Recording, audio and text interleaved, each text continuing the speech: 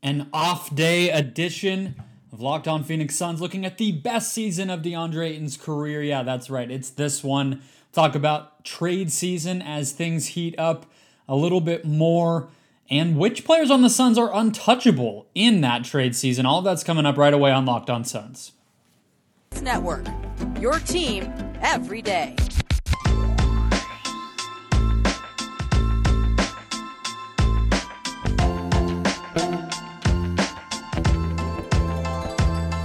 We are back. This is Locked On Phoenix Suns. We are part of the Locked On Podcast Network, and I am your host, Brendan Clean, covering the Suns the past 5 seasons as a credentialed media member. Thank you for making Locked On Suns your first listen every single day. We're on YouTube. Rachel is getting her towel, her We Are the Valley towel. We have another one at 750 YouTube subscribers. We will have another one, not a towel though, the great Kelly Oubre at 1,000 subscribers. So thank you guys for the support over there. We are also, of course, on every audio platform, Spotify, Google, Apple, whichever one you use, we are there. That's the best way to support the show, which means you're already doing the best thing you can do to support the show by being here and joining me today. You can follow us at Locked On PHX Suns on Twitter if you do not already, or me on Twitter at BrendanClean14. That's the best way to keep up with each and every show. Or we'll hang out during games. I tweet because I'm a crazy person during every single game, so that will be over there. And that's what we do.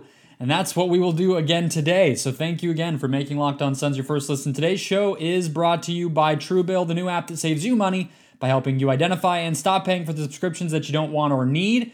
Truebill can even negotiate better deals on the ones you want to keep. Coming off of Deandre Ayton's incredible game in an overtime win in Portland, 28 points, 13 rebounds, and maybe the most impressive stat of all of those is the 45 minutes. To reiterate, this is a guy who Jared Greenberg, during the TNT broadcast, reported lost 10 pounds due to his struggle dealing with the flu while he was out. It was just listed as a non-COVID illness, but he did miss quite a bit of time with it, so not entirely surprising that it was rough, but 10 pounds is insane, and to come back right away, we found out that Chris Paul had a pretty heart-to-heart conversation with DA on the way from Los Angeles to Portland after the Clippers game when the Suns lost by double digits, where Ayton said, "I'm going to play and I'm going to be ready," and ready he was. So it's a perfect day to talk about DeAndre Ayton's season. I mean, I talked last week about it a little bit with Damon Allred on our Player Grades show, which I would definitely recommend checking out. We hit the top line stats on all of the different Suns players and Monty Williams in that show, but there's way more to get to. So here's the thing. Here's the thing with DeAndre Ayton. I'll say again that him breaking out and him being the guy that takes a little bit of a leap in terms of responsibility and productivity this season is a big surprise to me. I definitely would have said it would be Mikal Bridges. I definitely would have even said we might see more of a jump from Cameron Johnson. You could have convinced me. I might have put Ayton third in my who's going to break out on the Suns power rankings heading into the season, truly.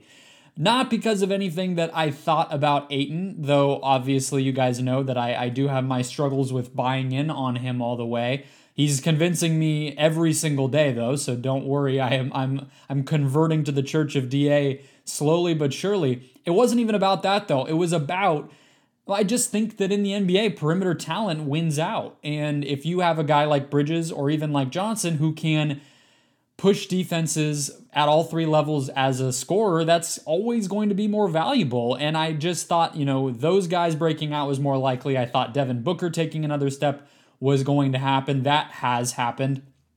I just didn't feel like there was necessarily more room for Ayton to grow with what we know about him as a player and what we knew of the role that he was going to be asked to fill. I just didn't know how much room there was, the difference between where he was and where this team was going to let him be just by how they play on offense. I didn't think there was that much space there. There is, and he has filled it this season. Not only Is he bouncing back to pre-Chris Paul trade levels in terms of usage? His usage is back up where it was during his first couple of seasons, as opposed to the low 16% that it was last season, which was in the bottom half among NBA big men. But he is also producing at a higher level with that. So it's not just that he's getting those opportunities and being quote unquote fed like many like to want him to be. It's that he's actually doing something when he gets the ball and when he does get those opportunities. More to the point, a couple of things that we're seeing, because last night was an encapsulation of all of it. I said it last night. I still think that was the most Amari Stoudemire game we've ever seen. It also reminded me a little bit of Blake Griffin. And I think that's probably coming from the amount of the repetition we saw between the Paul and Griffin pick and roll over the years, and the way that Ayton is diversifying what he's able to do, because there is a ceiling for him with some of the skills that he's flashed that are good. I mean, I don't know if he'll be Stoudemire as a scorer. That's a really high bar, but certainly a more versatile offensive player is within his path, which is why the Blake thing came to mind. And here's what I mean. We saw Ayton last night do all three of the things that a big man kind of can do in the pick and roll as the catcher, the screen and catcher in those situations. You can score by just laying it up or dunking it, and that's the easiest way. You can score in that intermediate area by putting the ball on the floor, maybe getting to a little bit of a tougher shot, or you can create an opportunity for your teammates. We saw Ayton do all three, and he's been doing all three all year long. Last night was just the biggest, baddest version of it that we have seen.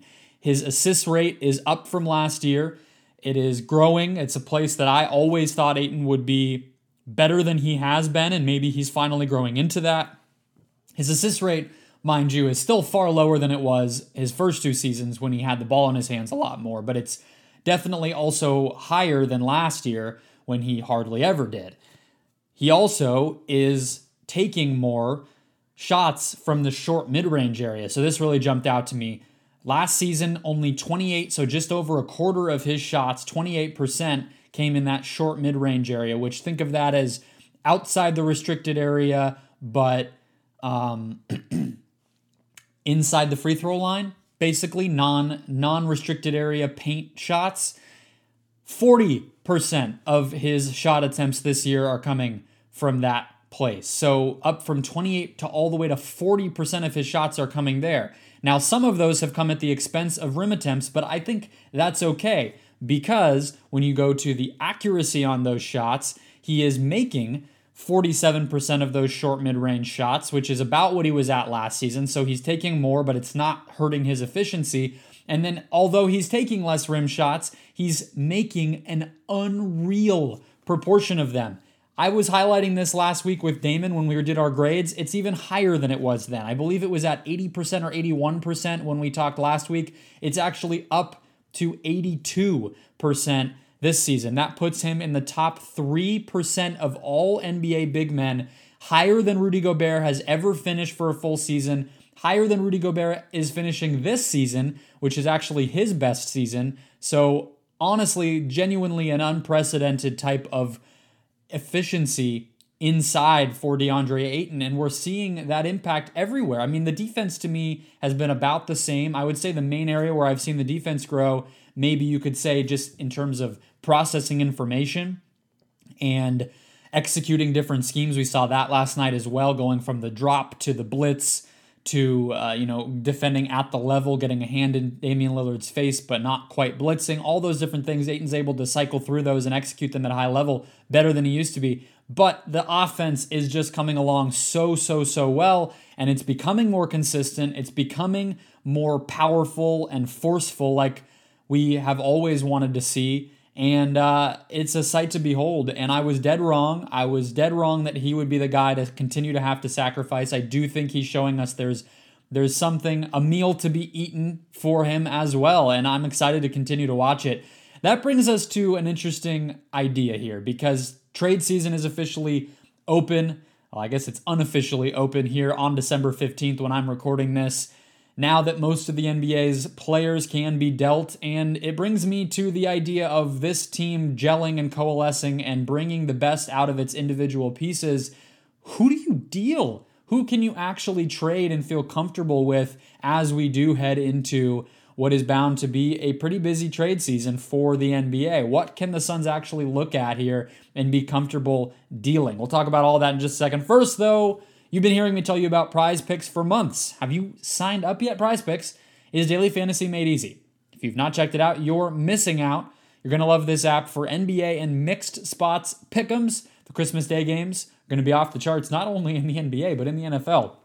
Cardinals Colts highlighting that day, and we have sports, more sports, and more sports coming, so Prize Picks is the best place to be. The best NBA daily fantasy prop game on the market. It offers more NBA props than any other operator and offers all of the superstars as well as the bench players across all sports. That's right, Prize Picks offers any prop you can think of, from points to assists to touchdown throws to rushing yards. You can cross sports. That's right. All of our listeners on the Locked On Network can get a 100% instant deposit match up to $100 when you use the promo code NBA. And here's how the game works. Pick 2 to 5 players across any sport. Pick the over or the under on their projections, and you can win up to 10 times on any entry. That's right. You're not competing against a pool, against a league, against an opponent. It's you against those over-under spreads for an individual statistical category, and you don't even have to fill out a whole lineup. So let's say you want over on Kyler Murray rushing yards, and you want over on Deandre Ayton points. Well, that's your lineup for the week. Set it, let the games play out, and let that cash roll in. Don't forget to use the promo code NBA for that 100% instant deposit match up to $100. That's doubling your money at prizepicks.com or on the PrizePicks app. Today's show, we'll have another sponsor in just a second. I'm teasing. We are back here. It is time to lay out the trade options for the Suns. I have a couple things there just to refresh everybody's memory. Thank you for making Locked On Suns your first listen. There will be trades. There will be ramifications. There will be ripple effects. I will be here for you every step of the way. But I want to say one or two things about who the Suns can trade and what the options are here for them, because I think that stuff can get confusing sometimes, and I don't want people to be mistaken. It's been a long time since I said this on this show because maybe I screwed up, but I think it never made a lot of sense to me, but I do think people are confused about it. David Nash was reiterating this on Twitter as well this week. The Suns can, C-A-N, trade a first-round pick this season if they so desire. They had a pick, or they have a pick this season that will, in all likelihood, be owed to the Oklahoma City Thunder, but the way that the protections were drawn by likely Trevor Buckstein in the Suns front office, those protections last for a long time. So it seems at first glance like, okay, they can't trade that pick because we don't know when it will convey. Well, we do, in some ways, know when it will convey, because it will convey the year that it conveys, and then you can trade another pick that says, hey, whenever that one is, do it 2 years later, because you can't trade back-to-back first-round picks, but you can trade picks into the future without any issues. So you would just say, it would be written into the code, the legalese of this deal, hey, this first-round pick will be going out, and the way that it will be going out is that it will be 2 years after the pick we already owe to Oklahoma City leaves our hands. And that'll be that. You can do that, and you will see the Suns potentially be able to do that. Whether it is now, between now and the deadline, or maybe on draft night of next year, we'll definitely have that option with this Suns team.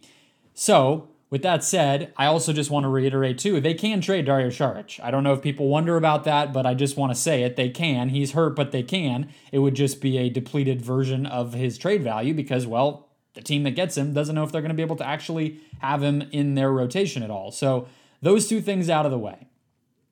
What I wanted to get to is, who do you actually want to or feel comfortable trading if you're the Suns?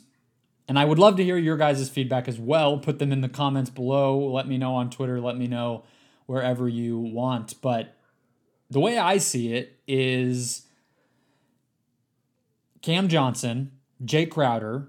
These are two guys who I think heading into the season, and just because of the nature of them both being very valuable players, I think it's easy. It was easy to toss them into our trade machine experimentation or talk about them as guys who were chips that the Suns could use, I'm already hating myself for using that type of language. James Jones would never.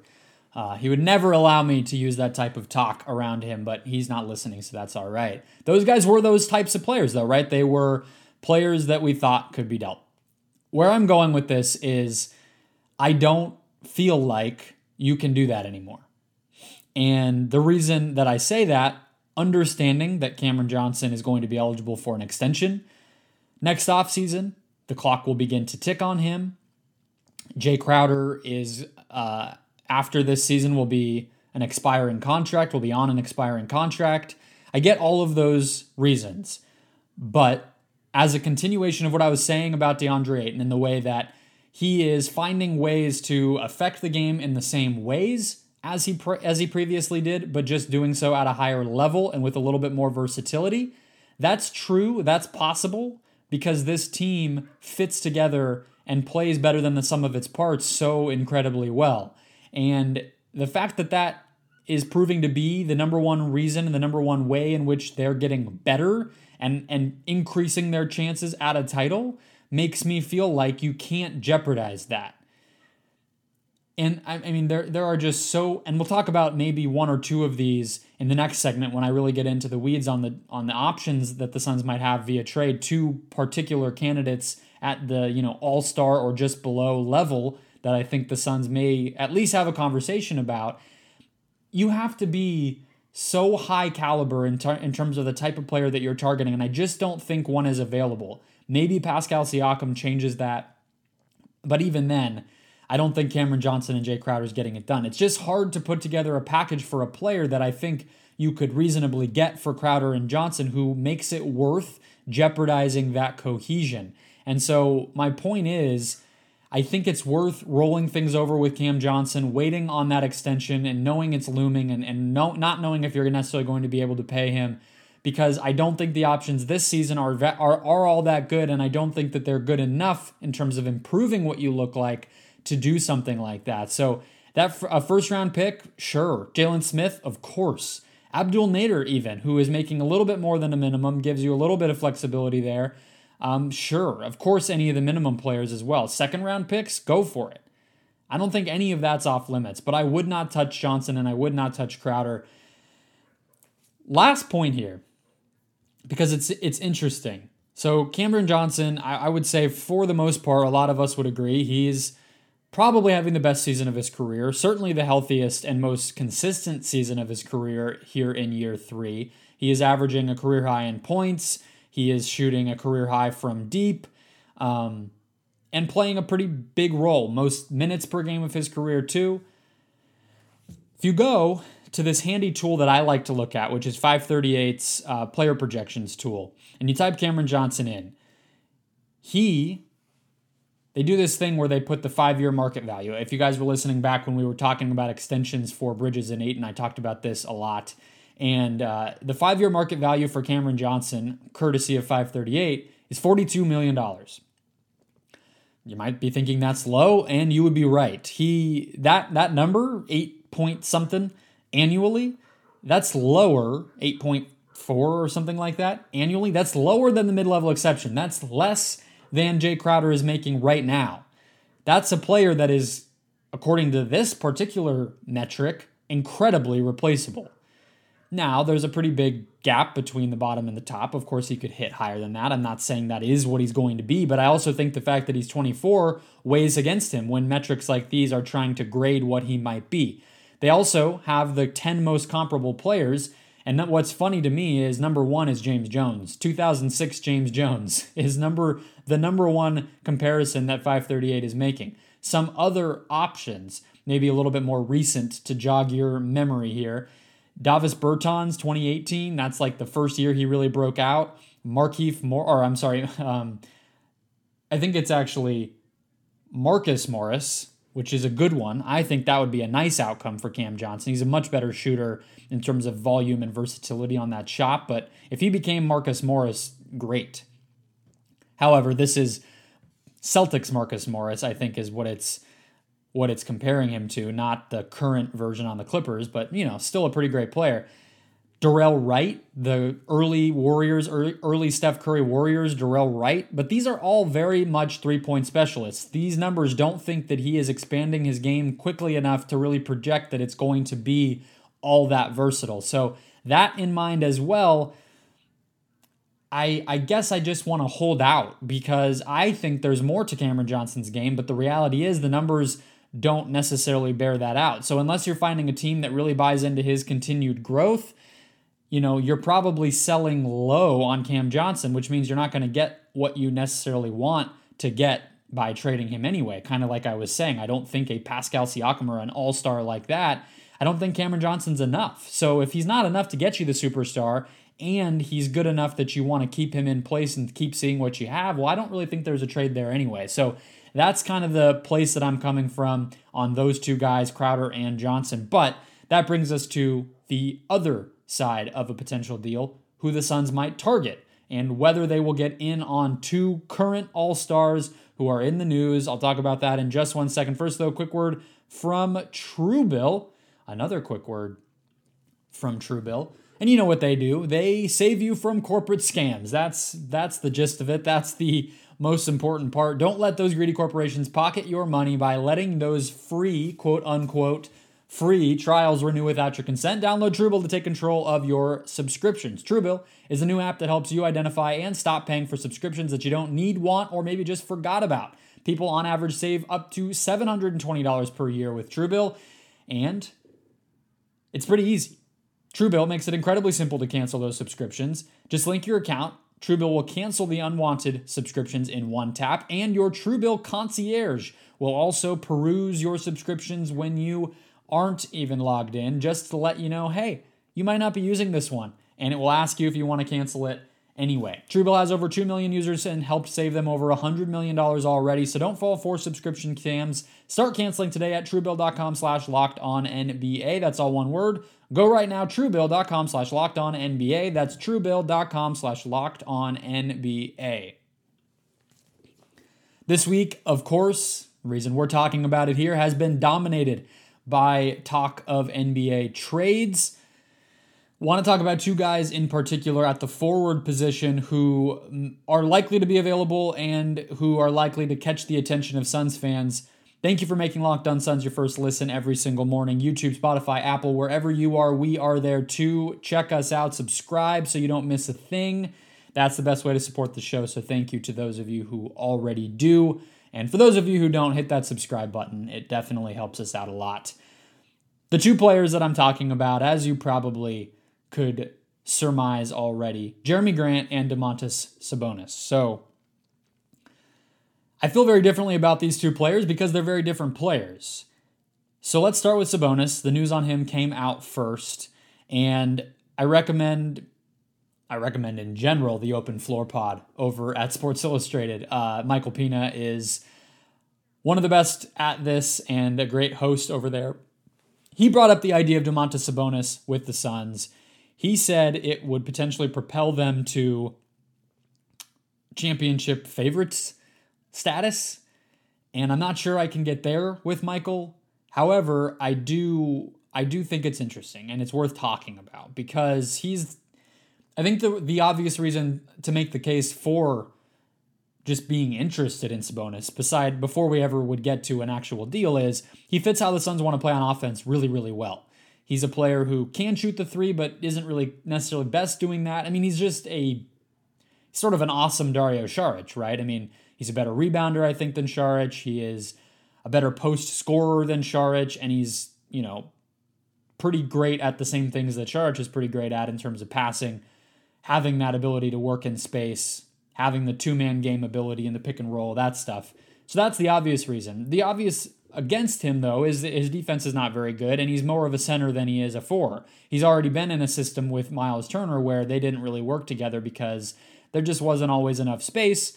They didn't really complement each other, and things got uncomfortable. That's why they're in the position that they're in of wanting to maybe blow things up a little bit. So that brings me down to the likely no side, and that's because of the defense. I mean, the basically the way that Michael set it up, the way that I've seen a lot of Suns fans set it up is, well, what if he's your backup center and he's your 4 in matchups where you want to go big? That could be the Warriors with Draymond Green, in certain lineups with him and another big man, whether that's Looney or James Wiseman. Okay, it makes some sense. Maybe the Lakers, if they go big with AD and another center, although they don't really do that as much anymore. I get that idea, right? I don't think that, you're talking about a really big luxury type of player for the level of package that I'm sure the Pacers want back. So any way that I look at it, I don't quite get what he's doing in terms of how much he would cost to really take you to another level as a team, because I think at the end of the day, he's probably not going to be closing games for you in the playoffs, and he may not even be that big of a part of your rotation in the playoffs if Ayton is again playing 40 or so minutes, because then there's not even a lot of backup center minutes to go around, and you still got JaVale McGee to figure out. So I don't really get that one. I don't think it makes a ton of sense. I don't think it helps the team that much. Jeremy Grant, though, is interesting to me because I kind of feel like I might be underrating Domantas Sabonis, unfortunately. I already feel like I'm disrespecting the guy, but I feel like Grant is a more ready-made playoff player than Sabonis, so he interests me more. He also fits more of a position of need and a style of need for the Suns for obvious reasons. He would be a guy who could easily slide into that Torrey Craig rotation spot. He could take Abdul Nader's minutes. He could take Frank Kaminsky's minutes. He could take every forward minute that doesn't belong to Johnson, Bridges, and Crowder and eat them all up. And he probably would even take some of those guys' minutes because he's that good. The issue with me on that one is I feel like Detroit will want quite a bit because they just signed him. He's playing really well. He's exceeded expectations there, and they're rebuilding. So they're going to want to drive up the bidding on him and get really something good out of that deal. Otherwise, there's no incentive to move him. They have him for one more year under contract.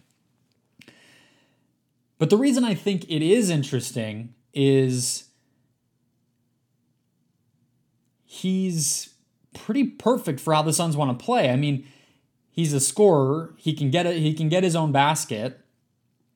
He can shoot. He can make threes, and he can defend at a pretty high level. You'd have to be buying into the fact that he could go back to the type of player that he was with Denver, and Oklahoma City as a defensive player, more so than what he's been in Detroit, where he hasn't really had to defend and he hasn't really been effective when he has, been defending.